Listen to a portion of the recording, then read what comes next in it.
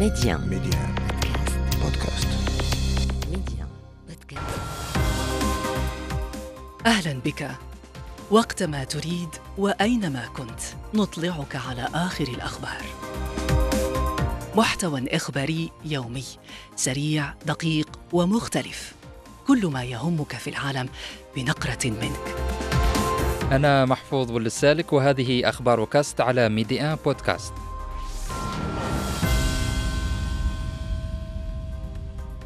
مرحبا، أهم الأحداث في عناوين.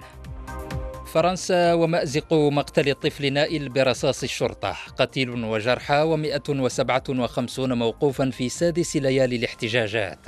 محاولا امتصاص الغضب، الرئيس الفرنسي يستقبل اليوم رئيسي الجمعية العامة ومجلس الشيوخ. العلاقات مع الجزائر، رهان ماكرون الخاسر في مذكرة مطولة صادرة عنه.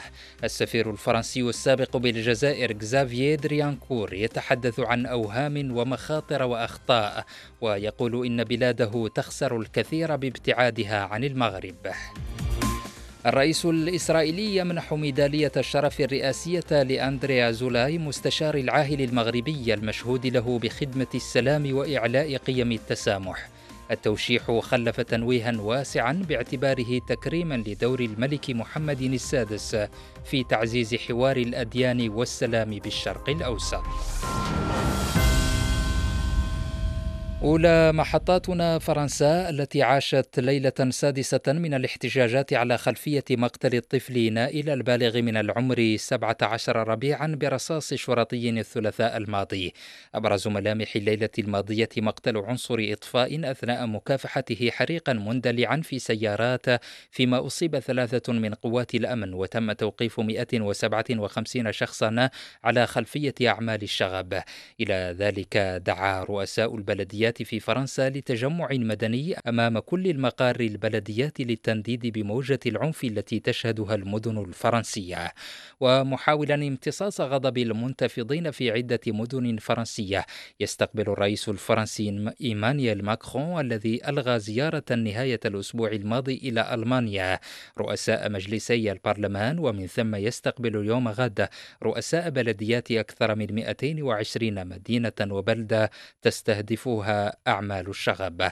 فهل يفلح ساكن الإليزي في تهدئة غضب المحتجين؟ مجيد بودن المحلل السياسي من باريس حاورته أمين علوي. رئيس ماكرون يريد أن يكون هناك فهم عميق لما حدث ولتحليل ما حدث وتوصيفه، ثم أخذ القرارات لحل هذه المسألة بشكل واضح وبشكل مزمن وبشكل ليس مرحلي فقط، لأن مشكلة هذه الضواحي عولجت كموضوع مدينة وكيف يمكن ترميم المساكن، وهذا شيء جيد، وترميم الطرقات وكل الأشياء التي توجد في من مرفقات المدينة، ولكن لم يتم التطرق خلال كل هذه السنوات الفارطة والعشريات الفارطة إلى المسألة الثقافية، وأي بمعنى الاجتماعية والاندماج لهؤلاء الشباب في المجتمع الفرنسي حتى يكونوا ليس مواطنين بحسب أوراقهم فقط، بل هم مواطنين في الحياة الاجتماعية، يساهمون في التنمية الاقتصادية في الحياة الاجتماعية وفي اتخاذ القرار في البلد الذي هو بلدهم. نبقى في فرنسا ومنها نفتح علاقاتها بالجزائر في مذكرة مطولة نشرها معهد توماس مور ومقره في بروكسل وباريس، عنونها برهان ماكرون على الجزائر، أوهام ومخاطر وأخطاء. اعتبر السفير الفرنسي السابق لدى الجزائر دريانكور أن رهانات فرنسا على الجزائر فيما يتعلق بالغاز وتعزيز التجارة ومبيعات الأسلحة والأمن في منطقة الساحل كلها مجرد أوهام. الدبلوماسي الفرنسي السابق تتبع مسارات الزيارات الرئاسية بين الطرفين خلال 20 سنة الماضية، متحدثا بالأخص عن سنوات 2017-2022، واصفا العلاقة خلالها بالمتعرجة. دريانكور انتقد كذلك الصمت الفرنسي إزاء السياسة الداخلية الجزائرية، وكذا إزاء قلق الجزائريين منها ومن تزايد مخاطر الهجرة.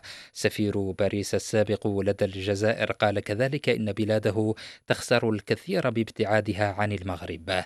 تعليقا على أبرز ما ورد في هذه المذكرة المطولة نستمع إلى الناشط الجزائري وليد كبير، حاورته أمين علوي. في هذه المذكرة انتقد بشدة سفير رؤية ماكرون المتقربة من الجزائر على حساب الابتعاد عن المغرب، وتساءل السفير الفرنسي عن الدوافع أو الأسباب التي دفعت الرئيس الفرنسي للإصرار على تثمين علاقات باريس بالجزائر، وعن ما جنت فرنسا أو ما هي المزايا التي جنتها فرنسا من هذا التقارب، رغم أن النظام الحاكم في الجزائر يعمل على إرسال إشارات عدائية، خصوصا بعد زيارة عبد المجيد تبون لموسكو مؤخرا. سأل السفير الفرنسي عن هذا الخيار في وقت أنه هناك تغير على مستوى السياق الجيوسياسي وزيادة التوترات الدولية وتنظيم قوى معادية للغرب، وتساءل عن فرنسا وعن حلفائها ومن هم أصدقائها. المسؤول الفرنسي اعترف بأن الابتعاد عن المغرب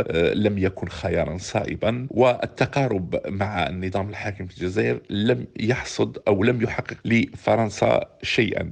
المغرب الذي وصفه السفير الفرنسي بأنه البلد الأكثر استقرار في المنطقة، الذي أظهر ديناميكية واستراتيجية اقتصادية، المغرب الذي بنى تحالفات استراتيجية جديدة، وأكدت على أنه بلد يمثل ذلك الشريك الموثوق الذي يمكن التعويل عليه، في حين أكد على أن خيار الرئيس الفرنسي تقارب مع الجزائر لم يحقق تلك الأهداف المرجوة. إلى العلاقات المغربية الإسرائيلية، أمس منح الرئيس الإسرائيلي إسحاق هرتزوغ ميدالية الشرف الرئاسية لأندري أزولاي مستشار العاهل المغربي المشهود له بالتزامه التاريخي من أجل السلام بين الإسرائيليين والفلسطينيين وحل الدولتين الذي تتضافر فيه مبادئ السيادة والكرامة والعدالة بنفس الطريقة وبنفس المطالب بالنسبة لكلا الشعبين.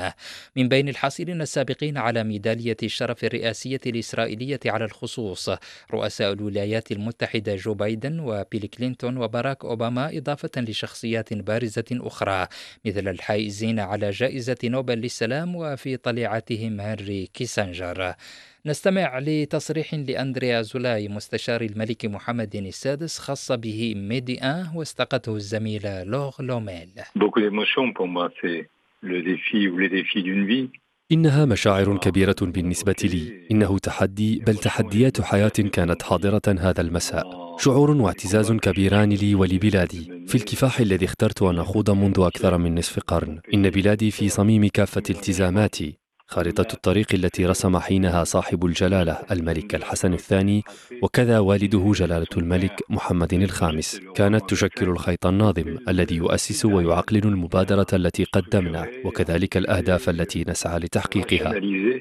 d'initiatives que nous avons prises, les objectifs que nous nous sommes fixés. Et je crois que l'écoute qui nous a... أعتقد أن الإنصات الذي قوبلنا به والاهتمام الذي أبداه لنا اليوم ملكنا جلالة الملك محمد السادس، كل ذلك كان له تأثير. إن هذه الجائزة وهذا الامتياز الذي نلت اليوم يعود بالطبع للمغرب ولكل ما أقوله وأجسده والكفاح الذي أخوض. لقد كانت مغربيتي دوما في صميم التزاماتي وكفاحي. ضمن ردود الفعل نوه رئيس المؤتمر اليهودي العالمي رونالد لودر بالتوشيح الذي خص به رئيس دولة إسرائيل مستشار الملك أندري أزولاي باعتباره تكريما للعاهل المغربي الملك محمد السادس في النهوض بالحوار بين الأديان والسلام في الشرق الأوسط. في لقائه بوسائل الإعلام على هامش مباحثاته مع نظيره القبرصي، تحدث وزير الخارجية الإسرائيلي إيلي كوهن عن توجه الحكومة الإسرائيلية للاعتراف بسيادة المغرب على صحرائه خلال منتدى النقب المرتقب بأن تحتضنه المملكة المغربية شهر سبتمبر أو أكتوبر المقبل. جولة أخبار كاست انتهت. أخبار كاست، اختيارك، اختر أن تشترك معنا.